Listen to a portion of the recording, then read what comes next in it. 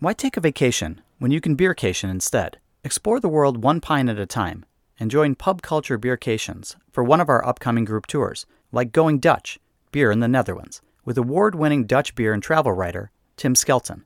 As the author of Beer in the Netherlands and Around Amsterdam in 80 Beers, join Tim April 29th through May 11th, 2023 for 11 beery nights as he explores the sights, history, culture, and beer of this often overlooked beercation destination. Visit pubculturebeercations.com for more information. All About Beer is back, and we're asking for your support to help provide the independent beer media this rich and colorful industry deserves. Visit our website, allaboutbeer.com, where we're frequently posting new content. And please consider throwing us a few bucks at patreon.com/allaboutbeer. We have low-cost memberships for individuals and small and large companies alike. Every dollar goes to help produce new articles and podcasts. Oregon is pretty close to my own personal idea of perfection. It is a little bit of everything, from vibrant, engaging cities to sweeping, picturesque coastlines and mountain-high deserts. While the landscape is fascinating, the people and the culture might surpass it. Tucked into the northwestern corner of this Pacific Northwest gem of a state is a city with an outsized beer reputation. Today, we're exploring Portland, Oregon. Known for its outdoor-friendly lifestyle, craft beer, coffee scene, and the looming presence of Mount Hood, Portland is vibrant, lively, and full of character and characters. And in this episode, we explore not only the great local beer scene, but the cast of characters who have put Portland firmly in the center of any discussion about the world's greatest beer cities. And to do so, we're joined today by perhaps the two best sources on the local beer scene. Jeff Allworth is a longtime beer writer, author of several books, including The Beer Bible, and the co-host of the Beervana podcast. He has taught courses about beer and the business of beer, and has freelanced for a ton of publications. He's also one of the last beer bloggers standing. Jeff frequently posts his thoughts on beer, culture, and the business of beer at his award-winning blog, Beervana. He is a passionate advocate for all things Portland, and we're lucky to have him help guide us this week. Our second guest is Ezra Johnson Greeno, who is the founder of The New School, which is a great web magazine covering beer and cider in Oregon and Washington. New School is the kind of resource that every beer-loving region would be lucky to have, and as Jeff says, Ezra is the most plugged-in source to the beer happenings in Portland.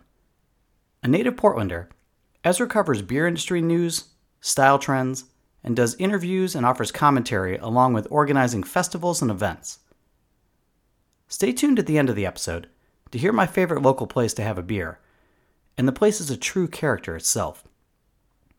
No one episode could hope to capture all that Portland has to offer, but that's not our purpose on the show. We're here to talk about the best of Portland's beer scene. So let's get our Portland visit started with our special guests, Jeff Allworth and Ezra Johnson Greeno. For Beer Travelers, I'm Andy Crouch. Well, Jeff and Ezra, thank you for joining me on this episode of Beer Travelers, where we're traveling to your home cities, Portland, Oregon. Thanks for having us. Yeah, thank you. Excited to talk about Portland. Yeah, there's not a lot going on there, and I do apologize to both of you because I know this will be a little bit of a boring and trying episode, but we'll see what we can do with the limited offerings that Portland has. Hopefully, we'll get a full 45 minutes out of it, maybe only 15. We'll find out. But I guess we can start off kind of easy here, and we'll start off with Jeff, who is not actually a Portland native, but in coming to Portland, what was your sort of first impressions of the city? And, I don't know if you were a beer drinker at that time or particularly interested in it. How would you, characterize the Portland beer scene then and how it's evolved? Yeah, so I came here to go to college. So I was 18, but I'm old. So that was a long time ago. That was the mid 80s. And I didn't really start drinking beer until a little later. Although it might have been before I turned 21. We'll just leave. I think the statute of limitations is probably, You may be old enough that maybe it was lawful then. We don't know. We're not going to go back and look. It was definitely way less illegal then. Let's put it that way. Fair enough. Was the 80s. So it was early in the craft era, there were not very many breweries, but there were more breweries here than there were in other cities in the country. And even by the early 1990s, I think in part because of a Brewers Festival we have here called the Oregon Brewers Fest. The city had really become associated with beer, as early as the early 1990s. People who read me know that my blog is called Beervana. I just sort of adopted that because it was sort of the nickname of the city. And that nickname was, already part of the city. People were already calling it that by the early mid 90s. So the city has for a long time been associated with beer. And I think part of that may go back to the Henry Weinhard's Brewery, which was located on Burnside, just down, like literally in the center of downtown. So it scented the city with the smell of boiling wort. Everybody had a kind of sense of what local beer was like, going back to 1856, 1862. I don't know. Maybe Ezra remembers the date that brewery was founded. Anyway, a long time ago, mid 19th century. This has been a beer city. We have Great Western Malting across the river in Vancouver. We have the hop fields an hour south. It's a beer city. It's a beer region. We had Lucky Lager, across the river, Olympia, Rainier. We've always had a lot of beer here. So I think craft beer hit the ground running. And Ezra, Jeff referenced the term Beervana, which is one that is often thrown around to characterize, the Portland beer scene. I know I believe you're from Portland, correct? Yep.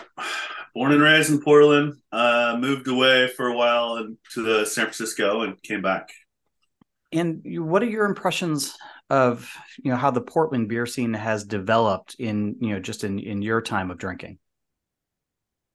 I mean, yeah, quite a bit. I mean, my first experiences with beer were the Henry Weinhard's Brewery, although I was too young to drink it. I remember distinctly walking around downtown with my dad and seeing the billowing smoke and smelling it everywhere.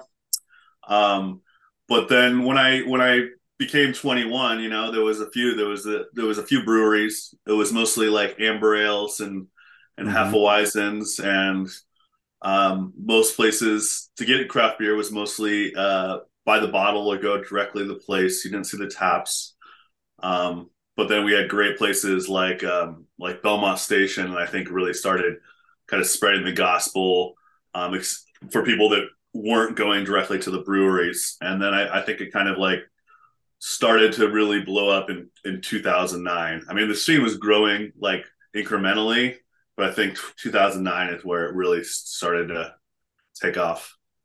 And what was it about that point that you think things started to change? Because, and I definitely want to talk about some of the original players in the Portland beer scene, because there's a lot of really great old names there and a lot of history. But what happened in about 2009 that changed things? I think it was people who had limited success in the industry and the beer scene, decided to start their own places or new places. 2009 is when Upright Brewing opened, and Alex from there worked at Belmont Station at the time. A lot of people that worked at Belmont Station at the time, including myself, by the way, went on to start other breweries or work at various breweries. Places started getting enough popularity that they're like throwing some money out. I think this was a height of Portland started becoming a trendy town, so there was more money coming in here, more people buying, more people trying different drinks. So it just started to grow, where people were like, I want to start my own thing. And then, it took a couple years, but within a couple years, it was like everybody was doing it, I feel like in the entirety of the time that I have been writing about beer, which is a little bit over 20 years at this point, talking like Jeff, I'm another one of the kind of old guys of the scene, it feels like at this point. Portland, at least from when I started writing, was already kind of established. It was already one that had a reputation that people, if you love beer, you knew about Denver, you knew about Portland, San Diego, some places like that. Jeff, for those, back in sort of the early days, we've talked around, some of the names here, like, Weinhard's and things like that. But what are, some of the town's original players, and what are some of the histories there? I know that, frankly, you've even just written a history book about one of them. Yeah. Ezra's right to point to sometime in the mid to late 2000s as a kind of a second or maybe even a third act. I'm not really sure. and it followed these now legacy breweries, many of which are either sold or gone, that started in the 1980s. Mm-hmm. Bridgeport was the first brewery to get beer into the marketplace. Actually, there was a brewery called Cartwright that came and went in the late 70s, early 80s. And then of the ones that stuck, there was Bridgeport, which is no longer with us. And Widmer, I think, actually founded the company first, but got beer out second. And they are now owned entirely by Anheuser-Busch. Portland Brewing was another early brewery, which is also not with us. Mm-hmm. One of the earliest breweries is a chain of brew pubs and pubs called the McMinimans, and they are still trucking along. And I think one of the things that I would point to that's kind of distinctive that dates back to that era about Portland is it's really a brew pub town. Mm-hmm. We definitely have some tap rooms now, more than we ever have had before. But there was an expectation coming from the 1980s that if you had a brewery, you would have a place to go and you could also get a meal there. And I think the McMinimans are kind of the forgotten piece of Portland's identity because they've never made very good beer and they also don't have great food. So they're kind of overlooked. They have extraordinary properties. So people like to go there because they buy these old buildings and completely restore them beautifully. But you can always get a burger at a McMinimans, and there's dozens of them, several dozen of them across the Portland area. So it kind of created this idea of a brew pub. And if you go all the way to the modern era, one of our kind of buzz breweries of the modern era is called Great Notion, and they really look back to the McMinimans too. They have started their own kind of mini chain, and they offer food. It's really kind of a Portland thing. If you go to other cities like Minneapolis or even Seattle, you'll find way, way, way more tap rooms and not so many Mm-hmm. pubs. So I think that's kind of where our vibe came from in the 1980s. Ezra, oftentimes when we talk about, talk in other cities about some of the original players, oftentimes those folks are still trucking along. They're still doing, maybe they're falling a little bit on hard times, or they've managed to pivot and figure out how to find their place in the modern brewing world, which is, changed and iterated so many different times over the last couple decades. Portland does seem to have some places that have fallen by the wayside. And, I've only been to Portland a handful of times, but, I have, these are names that I grew up in the beer scene with and have love for, like places like Bridgeport. And why do you think that, some places like those have not stood the test of time, or, I mean, frankly, they stood for a really long time, but, why have they not survived into kind of the modern beer era? Well, I think there's two main reasons. I mean, I think one, just the younger drinkers don't necessarily have the respect or for those older breweries. Sometimes that I feel like they don't actually get a fair shot with the younger drinkers because they kind of come off as your father's brewery. But then also you have to level some criticism at them too for not keeping up with times. Bridgeport, I think, is the ultimate example, which was the most relevant brewery and was the thing, when I was getting into beer, and they took forever to change. And then when they did change, the changes they made weren't what anyone was clamoring for. And it was like they lost their soul and it was too little too late. Mm-hmm. But there's other breweries that have been around for a while that I'm like, they continue to innovate and push ahead. But it's more difficult for them to find the younger audience when you have like sexier breweries like Great Notion, as Jeff mentioned. I think one thing that is interesting about Portland is there's always been, in the craft era, there's always been good beer.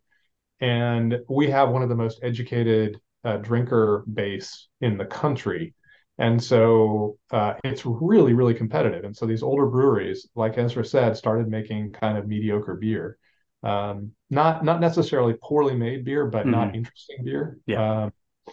And that's tough in Portland. It's like being in New York City. You can be the buzz restaurant, but after 10 years, if you're kind of looking a little long in the tooth and you haven't innovated and you're not keeping up with trends, you're out the door. Mm-hmm. Portland has a little bit of that going on, and I think it really has to do with how many people drink beer here. Like everybody drinks beer Yeah. here.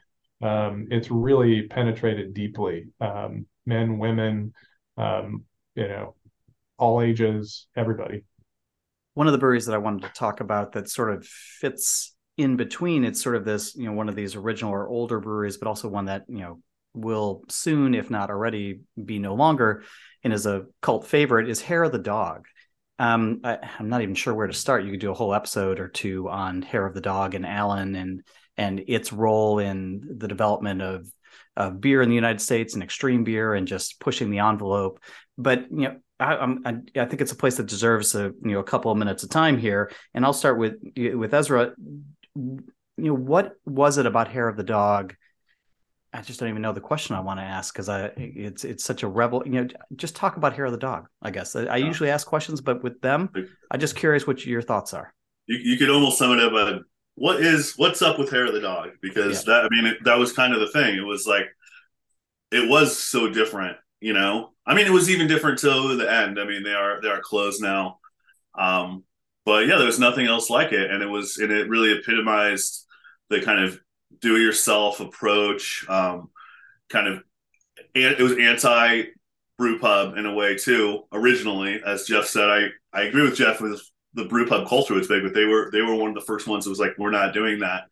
They were by the train tracks. You had to do a dock sale. They were one of the first places that started getting the line culture of people lining up for beer releases. But of course, on the beers themselves, one of the first to do barrel-aged beers, to start resuscitating historical recipes. Everything about it was innovative, and they remained like experimental to the end. And Alan Sprints is one of those guys that's like both the brewer owner and intrinsically linked with the brewery. Yes. Not like breweries today when you don't necessarily know the brewer or the owner. Like, he was everything of that place. They eventually transitioned to actually having a brew pub because he's a big foodie. So, they actually did kind of stay with the times too. Like, I remember talking to Alan when the hazy IPAs were blowing up, and I was interviewing him, and I'm like, what do you think about this? I'm expecting him to kind of launch in this tirade about all the new trends. And he was like, yeah, I think it's pretty cool. I'm going to try doing that stuff, He just always has a passion for experiment. I've, had dinner with Alan and spent time with him over the years. And he just always had a passion for just beer and just experimentation and just an interest in the topic and in a way, in a method that sort of changed over the years a little bit, but not really. It just is. I'm still lacking words to try to, not great for a host of a podcast, I suppose, but I'm just kind of blown away by the place and always have failed to fully capture it. So I'm going to turn to Jeff to try to tell me, what was it about Hair of the Dog? Yeah, I think it's really cool that he did evolve into this kind of senior statesman, but he loved to work with younger people. And like Ezra said, he was always curious about what new people were doing, new breweries. And he would work with some of the hippest breweries. I think it kind of kept him alive, as a creative force. He to go back to the history piece, he founded the brewery in like 93 or 94.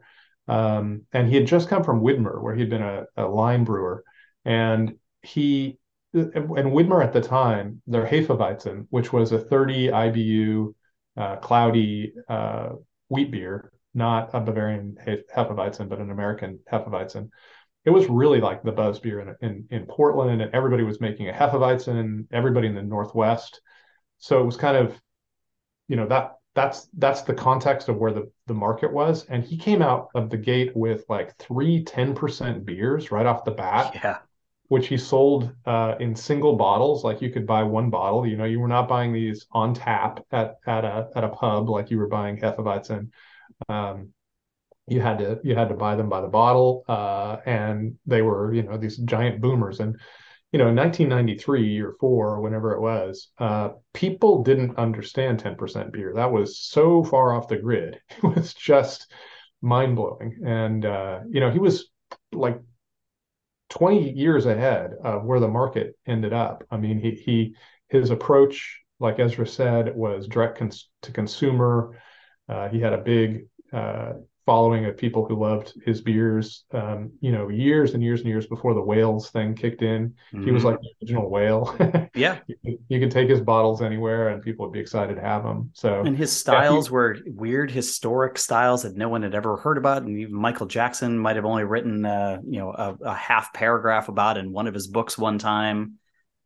Yeah, he had a great connection to the famous Portland beer writer Fred Eckhart too, which I think connects to that piece that you're talking about. And I wanted to get into Fred, and so let's do that transition to some of the classic characters of Portland and its beer scene, because it has quite a few, and I think that they also we'll talk Great Notion and Wayfinder and all these newfangled breweries with their fancy beers, but we got to give some props to the folks who came before. Tell me about Jeff. Tell me about Fred Eckhart, who was my personal favorite American beer writer. Yeah, beer writer. Period. Yeah, he was great. He was he was a World War II fighter, a Marine, who started writing. He was a home brewer, so he started writing about beer in the late '60s, I think. Ezra, you can correct me if I'm wrong here. You may have this story better than I do. But he was writing about beer for a long time. Wrote a kind of a famous homebrew pamphlet. And then started writing. He was the person who was writing about beer when craft beer first came out, and when he was already an established writer, an established voice. So the brewers were excited to talk to him and have somebody who understood what they were doing, who could write about it.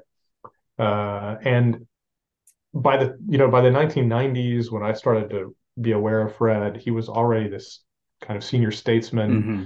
A sort of mascot for the city. You'd see him at all the beer festivals, and he was this sort of short guy with this kind of famous mustache. Fantastic mustache. Yeah.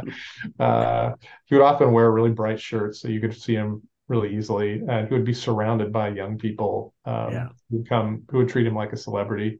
And he, as much as he's known as a writer, I kind of think of him as a storyteller, because that guy would talk for hours, and you just get him rolling, and he would tell you some amazing stories.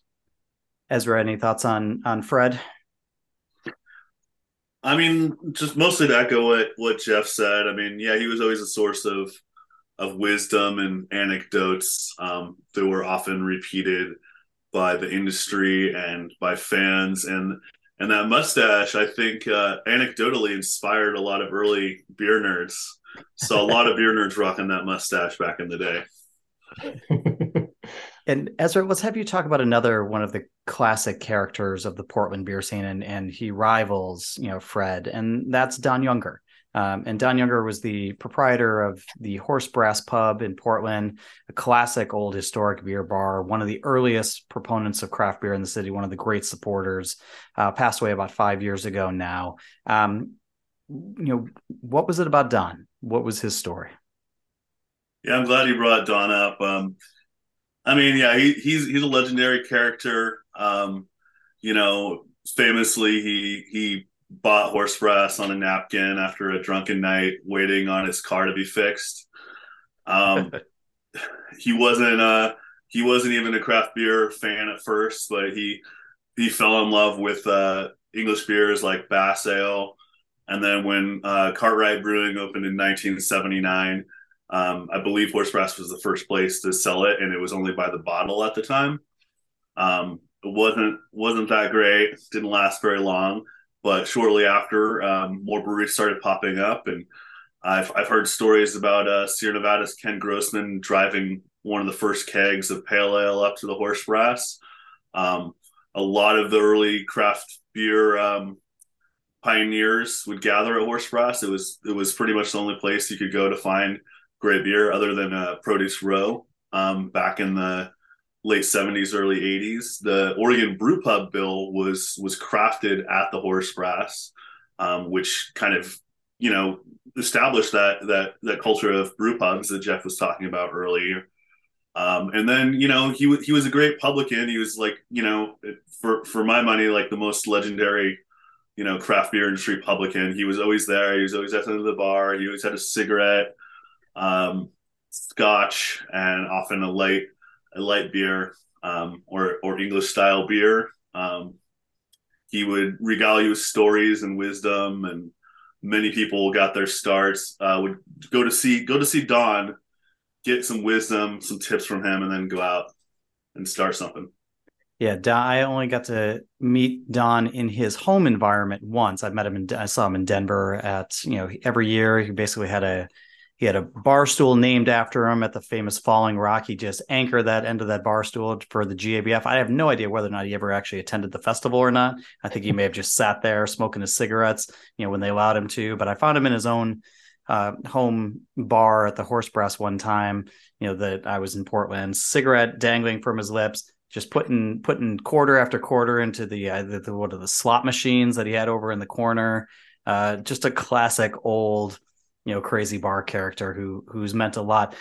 Jeff, we'll just do briefly here. What did Don mean to the Portland beer scene? I mean, I think Ezra really captured it well. I don't have a whole lot to add. I think just in the history of beer, an overlooked piece is the retailing side, so the bar side.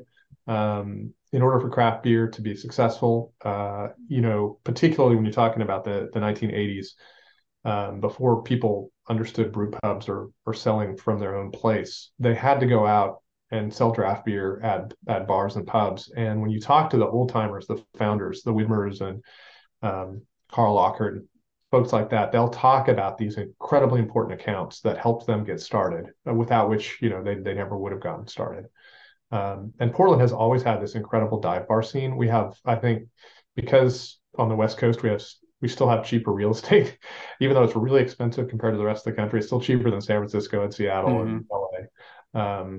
Dive bars have managed to kind of hang on, and dive bars were the original place where these beers were sold. That's all there was no such thing as a non-dive bar. I mean, the bars were dive bars, and people like Don were just incredibly important. When you're talking about small volumes, the amount of beer he could turn over at the Horse Brass and bring the energy, that's where the people who liked beer in the late 70s and early 80s, they were the early beer nerds, the proto beer nerds. They would go to the Horse Brass. So it was really important to have a beachhead like that for the original brewers.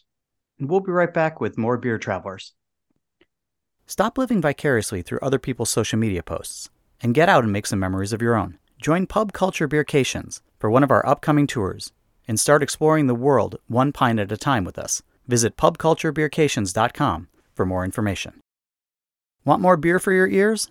The new All About Beer podcast, hosted by M. Sauter and Don Tess, takes a deep, engaging dive into the hottest topics in beer. Do you need to know what the heck a cold IPA is? Check out the first episode wherever you get your pods. New episodes drop every other Thursday. And now, back to Beer Travelers. So now we're back with the rest of the Portland episode of Beer Travelers with our guests Ezra and Jeff. And this is where, if you've listened to any other episode of this podcast, you will know we're going to get into our sort of rapid fire lightning round. We do some quick questions, off the cuff answers. We then end up devolving into a long conversation that gets away from the whole concept of a rapid lightning round. But, we'll start off that way.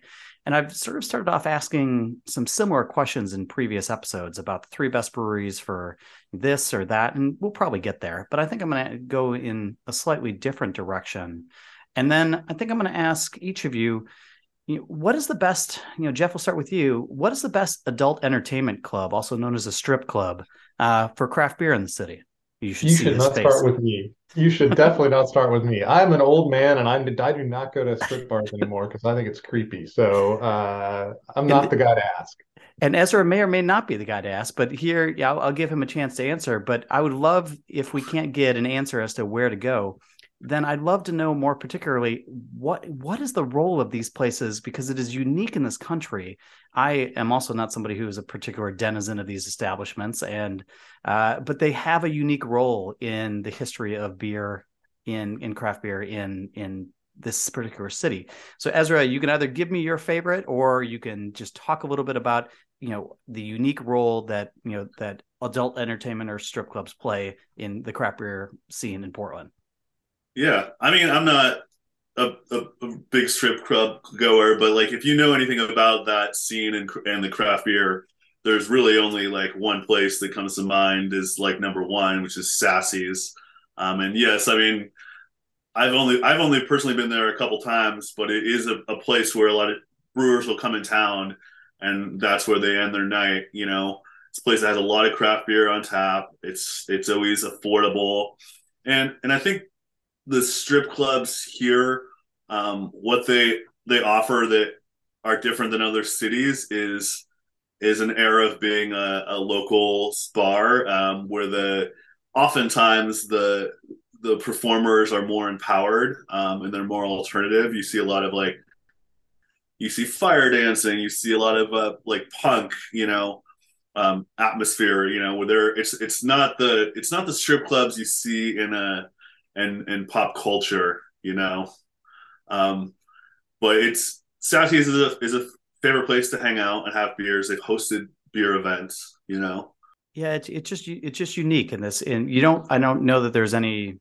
I can't think of anywhere else in this country where you can mash up the two of those. Would you like to bring in your other profession here? Because there's a legal explanation for why Portland has so many strip bars. Are you aware of this? Does this have to do with First Amendment challenges? I can't remember. Yes. So please enlighten us. Well, this did not mean to be a strip club. Anybody who knows me knows that this is not a particular area of interest. But, I think it's kind of a fascinating historical note in this city. It is fascinating. So, years and years ago, I think a couple of lawsuits against strip clubs were filed, and it ultimately went to the Oregon Supreme Court. And apparently, we have one of the most expansive free speech provisions in the Oregon Constitution. And the Oregon Supreme Court ruled that you basically couldn't restrict strip clubs in any way. And so they're protected by Oregon law, and that's one reason why they flourish. Well, Jeff will hopefully put you on a slightly safer footing here. What is you talked a little bit about it earlier. What is the best dive bar that you would recommend? And that can be one that either has a craft focus or just doesn't at all. I would recommend for people to go to a dive bar in Portland. If you want to test a city's mettle in terms of craft beer penetration, how much people like craft beer, you should go to a dive bar and see what you find. Because in Portland, you will not find a dive bar that doesn't have, at least in the city limits. You go out a ways, you might find this, but in the city limits, you're not going to find a place you can't find good craft beer. I think I would probably go with I would take people to the Reel 'Em In, which is a kind of a classic old dive bar in inner Southeast that is famous for its fried chicken. And I don't know, it's a great dive bar. It's small.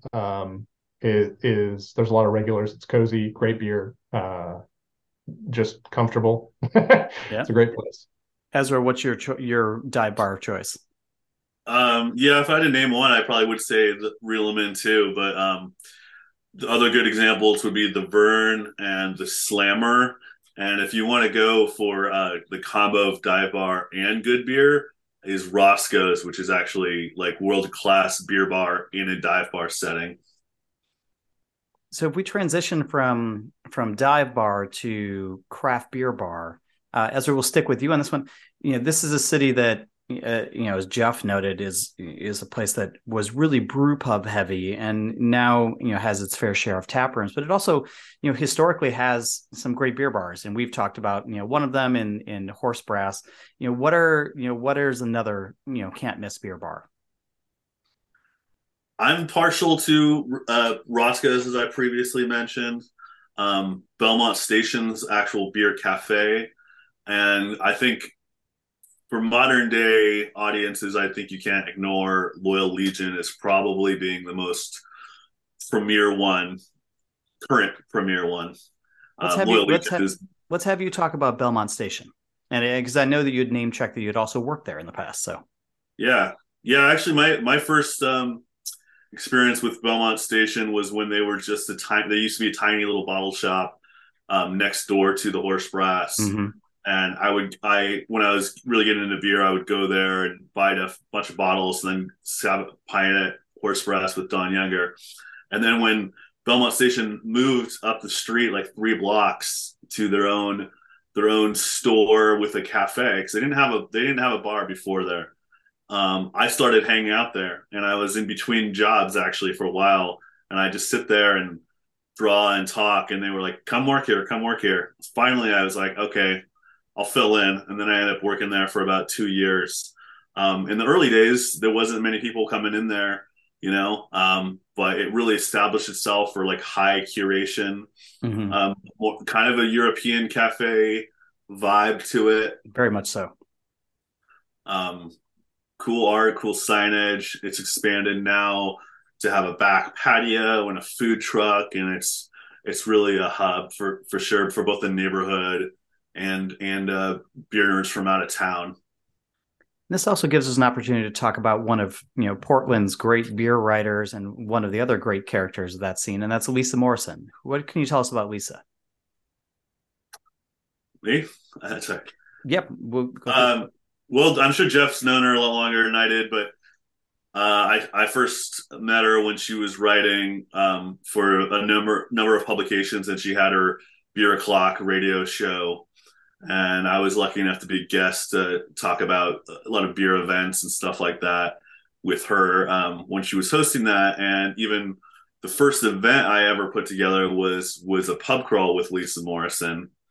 And then she's transitioned out of writing to being the owner of Belmont Station now.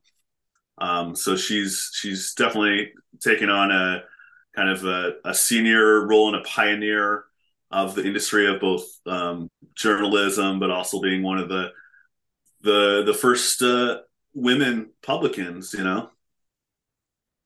I cannot imagine doing a transition from beer writing to actually working in the trade. But Jeff, tell me about Lisa.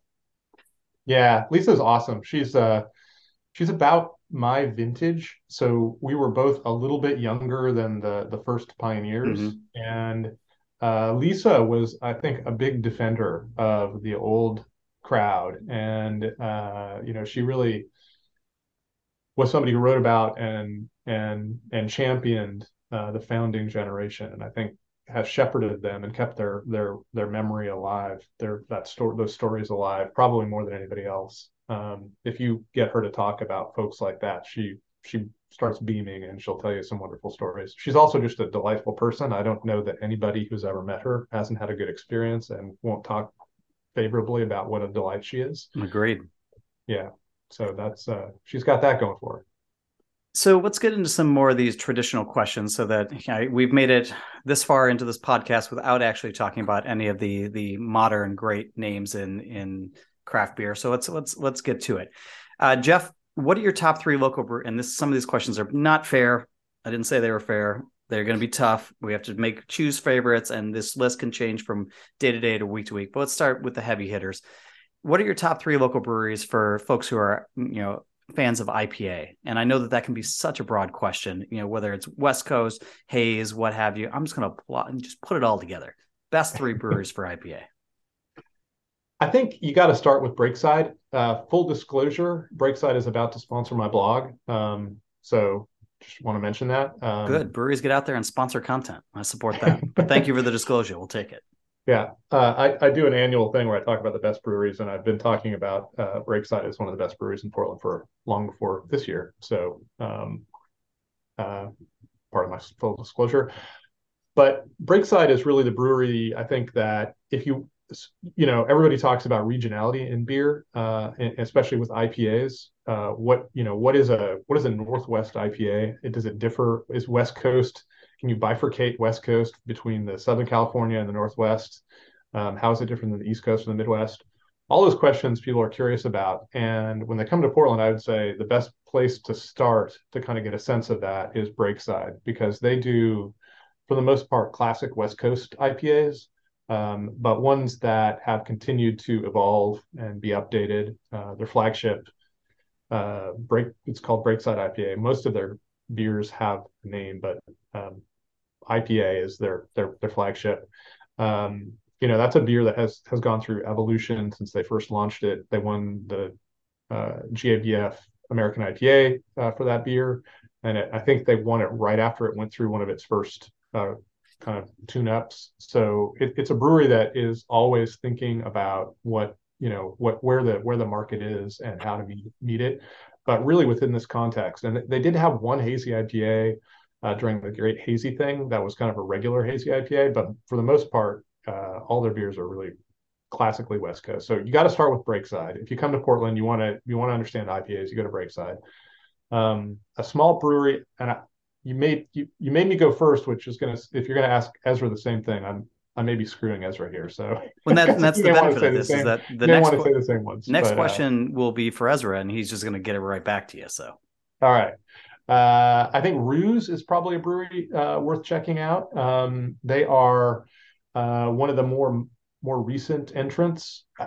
Actually, they're not that recent because COVID has made me confused about everything. Before COVID, they were kind of new. Now I guess they're like 5 years old or something. But they also they do their flagship is the West Coast IPA, but they also do a bunch of kind of more modern, juicy, sort of quasi hazies. They may do some classic hazies too, but they're kind of more in line with where like what they're doing out in Boston, for example. And my third, we're going to talk about Wayfinder for other things, but Kevin Davey was sort of the guy who popularized cold IPA. If you talk to him, he will talk about how that was not, many of the things that he pulled together did not start with him, as is true with almost every brewer. Worth noting that the single origin thing is usually a myth. But the cold IPA is the thing, the idea and the name is Kevin Davies at Wayfinder. So going there and tasting his cold IPA is probably something people want to do too. But if you go to Wayfinder, you should only drink one IPA, and that's the cold IPA, and then you should drink his lagers. And I'd recommend to give another plug, the All About Beer podcast with M. Sauter and Don Test actually interviewed Kevin in their very first episode. So go back to, if you want the details on that one, we got, I think, a good 45-minute episode. So go back from that. But now it's Ezra's. Entertaining. So he's an entertaining listen. Ezra, your turn. IPA time. What are your favorite three places for IPA? I agree with Jeff on two of his picks of Breakside and Ruse. And Wayfinder, I agree, it's strong, but it wouldn't quite make my top list. But I think Jeff is really overlooking Von Ebert Brewing, recent gold medal winner for IPA at GABF. Von Ebert's definitely arguably number one right now in Portland for IPA for American. I agree. I changed my answer. You're already locked in. We got Ezra's going to tell us about Von Ebert. Yeah, so talk to us about the breweries and then tell us the story here of Von Ebert. This is where we start getting off of the subject. Okay. Well, Von Ebert is really, I think they were wise early on, where they've decided to really focus on American IPA, which I think Jeff was kind of talking around but not using those terms earlier, what I call American IPA or contemporary American IPA, which is more of like a modern update of the West Coast IPA style, which Ruse is really all about. But Von Ebert has focused on that, and they've focused on their craft lager program very wisely, I think, as those are the two biggest things, at least on the West Coast. But they're constantly innovating.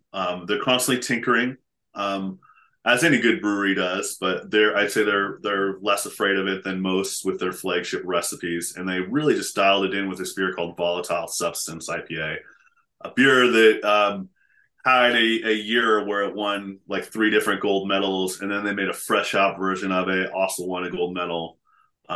That's an amazing beer. And yeah, Von Ebert is consistently one of the best breweries in the state, across the board. One of those breweries where across the board everything is great. The other one that I would mention is, if you're a fan of the hazies, you got to say Great Notion, which I know we've mentioned before. But if you're in a hazy, double hazy, that sort of stuff, Great Notion's a must go. We haven't gotten too far into Great Notion, so Ezra, tell us a little bit more about the brewery. Great Notion was founded by 3 neighbors, actually. And they were all homebrewers, live up in the Killingsworth neighborhood. I actually was lucky enough to go over and hang out with those guys a few times when they were homebrewing.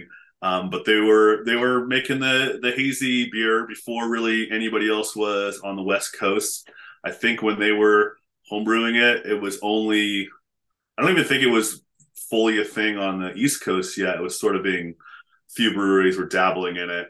But they jumped on that and they also jumped on mixed culture beer. And then obviously when they finally found a place, and they picked a brewery going out of business to open this funky little spot. It was the hazy beer that really put them on the map, and they've doubled and tripled down on that.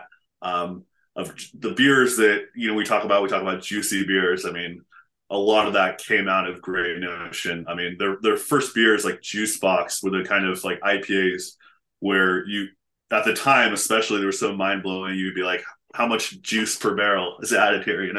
So we'll go back to Jeff here and talk about, Ezra noted that IPA and lager are really kind of some defining things on the West Coast.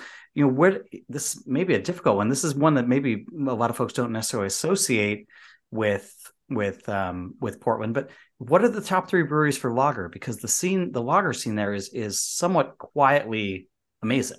Yeah, I would say that Portland is the best lager city in America, and I recently last year I did that's some bold statement. But it's a bold statement. Yeah, it's a really bold statement. I'm here. Here's the argument. Go ahead. Yeah, I traveled around to test it out on a book tour, and I really feel that that's the case.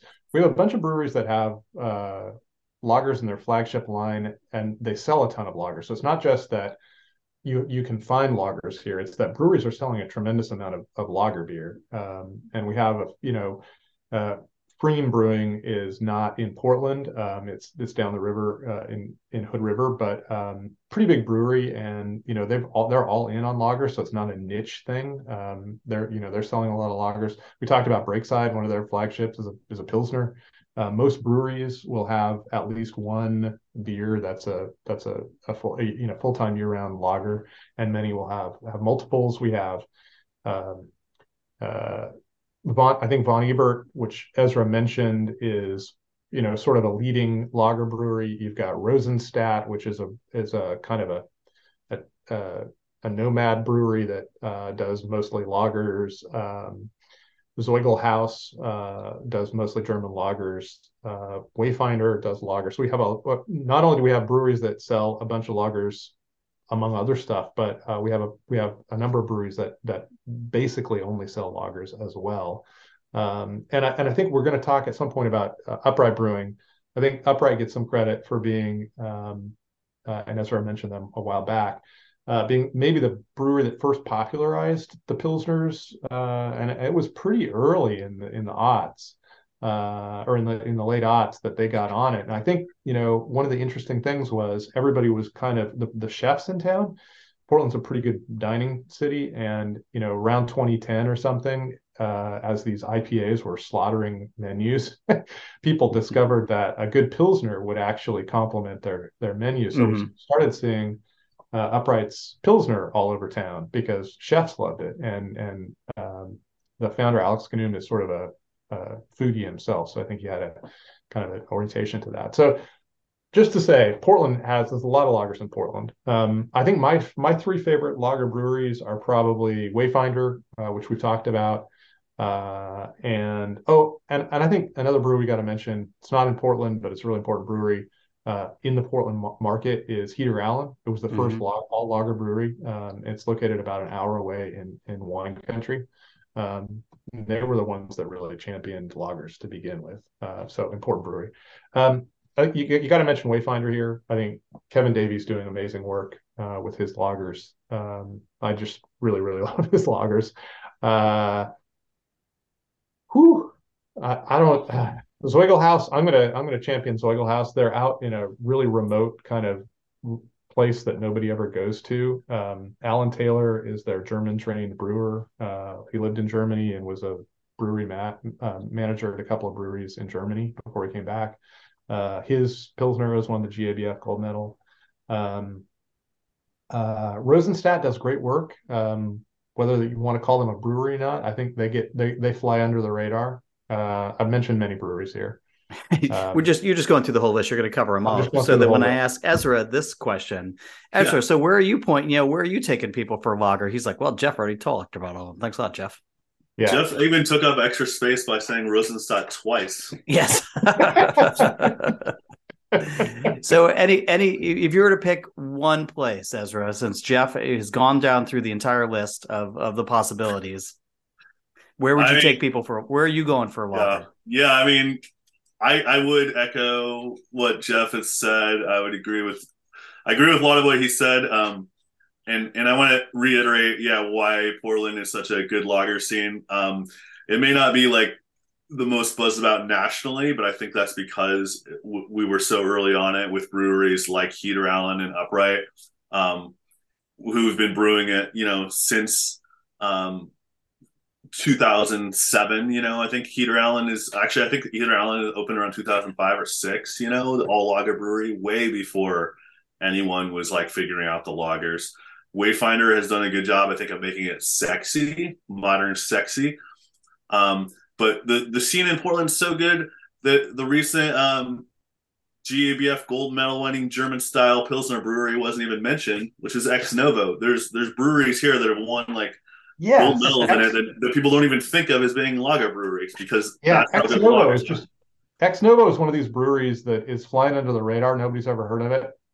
Solid beer across the board. They do everything great. Yeah, totally. One of the questions, Ezra, that I always ask, that Jeff has already preempted here because he loves to name all these breweries, is what is one great place that doesn't get enough attention, or literally the quote is flies under the radar. Jeff's given his, even though you prompted it. Ezra, what is your flying under the radar place? A place that maybe deserves a second look, or one that just doesn't get enough love? There's so many of those.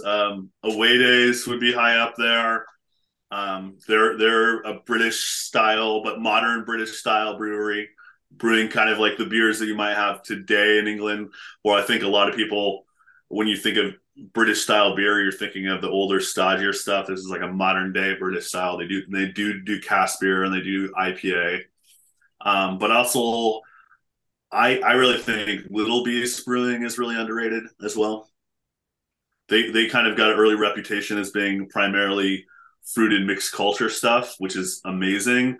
But then I think a lot of people then kind of didn't realize they can make amazing IPAs and lagers too. And Ezra, I love you guys because you guys are just great with the transitions. This is why it's nice having writers on here. You're writing this for me. Where are you taking folks for sour or mixed fermentation or mixed culture beer, Ezra? Little Beast, like I said, and I got to bring it back to Upright Brewing. Upright Brewing, probably number one in that department. I mean, that was the original focus of the brewery when they opened in 2009. They've branched out, but you can still always find some world-class mixed culture beers there. You have to mention Cascade Brewing for sours. I mean, it's probably the brewery that's most well known for it, but in my opinion, not really the best anymore. Well, that was one of the interesting things I'd noticed. We're gone about 50 minutes into this podcast or so, somewhere in that neighborhood. And Cascade, if you ask folks about Portland beer, you're going to get a lot of big names. But one of those names that's going to come up for folks is Cascade. Jeff or Ezra. One of these other questions I often ask that people don't love to answer is name a brewery that you think needs to sort of step up their game or has been slacking. And I'm not saying Cascade's that one for you. But what is it? What should people know about Cascade? They should know that Cascade was originally founded as actually Raccoon Lodge, which is a brew pub, who made fairly standard pub style beers that were popular in the 90s, but then kind of stumbled upon sour beer in probably around 2010-ish or so. Actually, maybe a little bit earlier than that. And then they quickly realized that was something that they could build their identity around and be really good at it. So they built up this huge barrel program, and one of the earlier breweries here to do blending. But they also always wanted to stay away from Brettanomyces because they were a little, afraid about infection, because they always did keep some clean beers. But it's interesting now because they've always continued to make clean beers and IPAs and ambers, but now no one knows those beers, even though that's how they had like 10 years of just making those beers. But I mean, I think between changes of ownership and management and brewers, they've really just kind of been sitting on their laurels. And I'm even hearing that they don't even brew that much anymore. Really, a lot of it's blending. And Jeff, for you, I'll ask the same question. I think it's valuable as somebody who travels to various places. You love to hear about the places that are great, but also you want to hear about the places that maybe, if your time is limited, you should consider going elsewhere. Are there any places that you think that may fit that criteria, that either need to kind of step up a little bit or have just kind of been a little bit slacking? Yeah, I think Cascade is a good place to start. It's a brewery that there's great mixed ferm beers in Oregon. Portland is maybe lesser known. That we have some breweries outside of Portland that are really well known for that kind of beer and do spectacular work.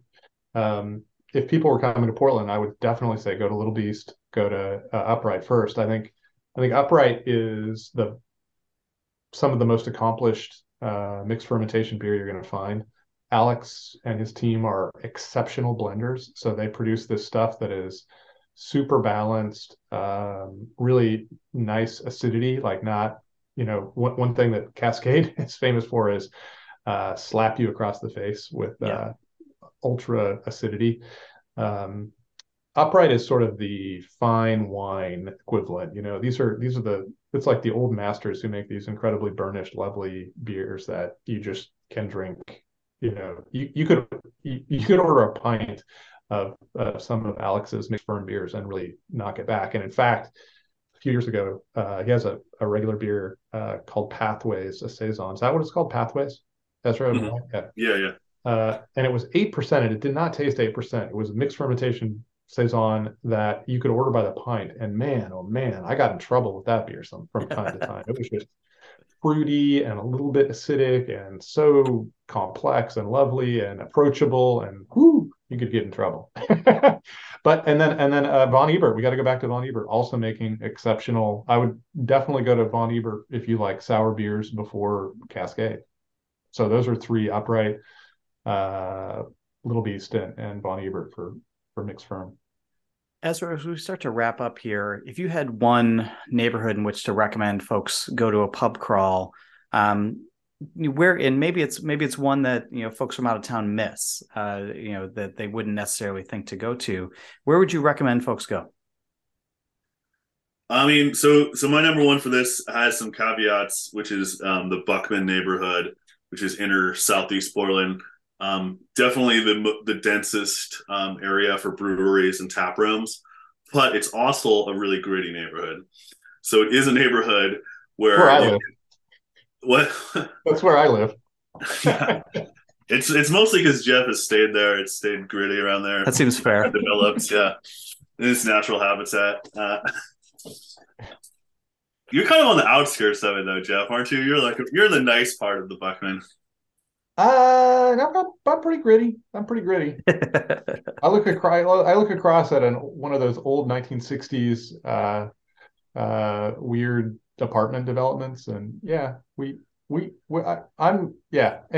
don't need to go where I live, but it's gritty. I have some grit. Yeah, so it's a great neighborhood. There's a ton of new places. There's old places. Your Cascade is down there that we were already talking about, but you have the new location of Ecliptic Brewing. You have probably the most buzzed about new brewery in town, Grand Fir Brewing. You have a new location of Level Beer. Loyal Legion is right there. Some of these are right on talking the greater Buckman area. Don't slap me for being like that's adjacent, but you can walk between all these spots. But the only problem is you might have to walk in the street around some broken glass, but it's pretty safe, and it's the neighborhood I find myself in most frequently right now for beer crawls. And Jeff, how about yourself? What do you recommend? Maybe outside of your own gritty, self-made neighborhood. I mean, there actually on my website, I have a few pub crawls if you want to do these that you can check out. The Portland is a compact city. Its inner core is pretty compact. So there are a lot of places where you can do pretty quick pub calls. We might talk about downtown Pearl District. You can get to Von Ebert's downtown thing in the Pearl. It's really close to 10 Barrel, which is where Whitney Burnside, who just recently founded Grand Fir, used to brew, and she won a ton of awards there. She was she hired as her replacement a woman brewer who is a woman of some renown, and so that will continue on. Maddie, so that's cool, and Deschutes is downtown too, so you can also hit that, and you're not really very far away from a Great Notion and one of the Breakside locations when you're in that region too. So that's, if you're downtown, you have some places to go. And there was one thing we have not, there's one brewery of the 8,000 we mentioned that we did not mention, which is Living House, which is a new brewery that does lagers and a pretty tight IPA for their flagship, that opened in that kind of, we'll see if it is a snake bit place, but it was where the Commons was originally, and Modern Times, and now Living House has taken over, and it's a collective of 3 brewers who are kind of well known for their accomplishments elsewhere. So that's a brewery to watch, along with Grand Fir, a couple of new breweries. And we haven't mentioned Steeplejack too, which if you ever want to go to drink a beer in a sweet old church with like in the cathedral area of it, it's a really cool place to drink beer, and they do a lot of kind of cool old school beers. Can add on what Jeff was saying. Living House is also in that kind of greater Buckman area too, so that another reason.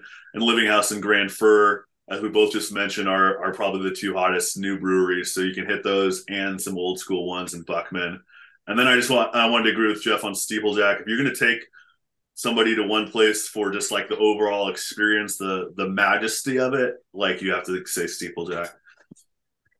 Well, I like that as a place to end. I could continue this conversation. I have a whole host of more questions. We may need to do this again in a few months, because I don't think you can capture the essence of this city. We've done a lot of our best work here in history and things like that, but this is a city that is, very exciting. I'm very excited to get back out there to try, if nothing else, to go through and test your theories of whether or not Portland is the best lager city in America. I'm willing to let that be the case, and I can't wait to give it a shot. But where online can people find you and your work? Let's start with Ezra. Newschoolbeer.com is the main spot. But you can also follow my personal Instagram, Samurai Artist, where you see some of my writing other places. And Jeff, besides just vacationing and relaxing and not really doing much of anything, eventually you'll get back to actually doing something for a living. Where can people find you?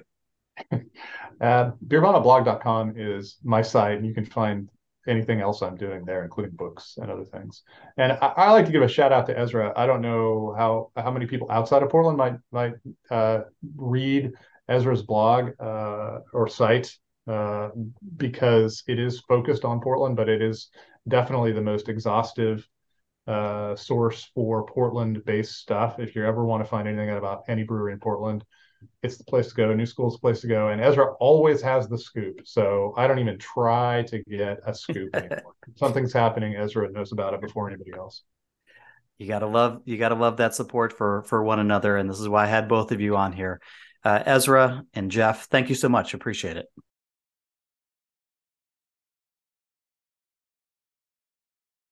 Thanks for listening to the Beer Travelers podcast. If you have a suggestion for a town we should visit next, please drop us a line at podcast@allaboutbeer.com. Please give our podcast a review wherever you listen. It really helps folks find out about us. And if you like the episode, tell a friend and post on your socials. Interested in learning more about connecting with an engaged, energetic, and interested audience of curious beer consumers and brewers? We have many different advertising opportunities, including through our podcasts, website, newsletter, and social media channels. For more information, please contact us at podcast@allaboutbeer.com. Stop living vicariously through other people's social media posts and get out and make some memories of your own. Join Pub Culture Beercations for one of our upcoming tours and start exploring the world one pint at a time with us. Visit pubculturebeercations.com for more information. All About Beer is back and we're asking for your support to help provide the independent beer media this rich and colorful industry deserves. Visit our website, allaboutbeer.com, where we're frequently posting new content. And please consider throwing us a few bucks at patreon.com/allaboutbeer. We have low-cost memberships for individuals and small and large companies alike. Every dollar goes to help produce new articles and podcasts. My pick for a place to have a beer in Portland is not one of the great hype tap rooms or historic breweries, but instead a fun, quirky spot. You'll hear us briefly discuss McMenamins on the show, one of the original brewers in the region. Founded by two brothers, McMenamins is a family-owned chain of brew pubs, breweries, and other venues often housed in historic or revitalized spaces. My pick for Portland is one such place, the Kennedy School. Once a local elementary school, the school actually closed in the 1970s. It sat vacant for a long time, only to be later reborn and transformed into a hotel and brewery by the McMenamins. The place retains all the charm of the original school, complete with detention halls, which have been transformed into bars. It's a pretty unforgettable spot for a pint.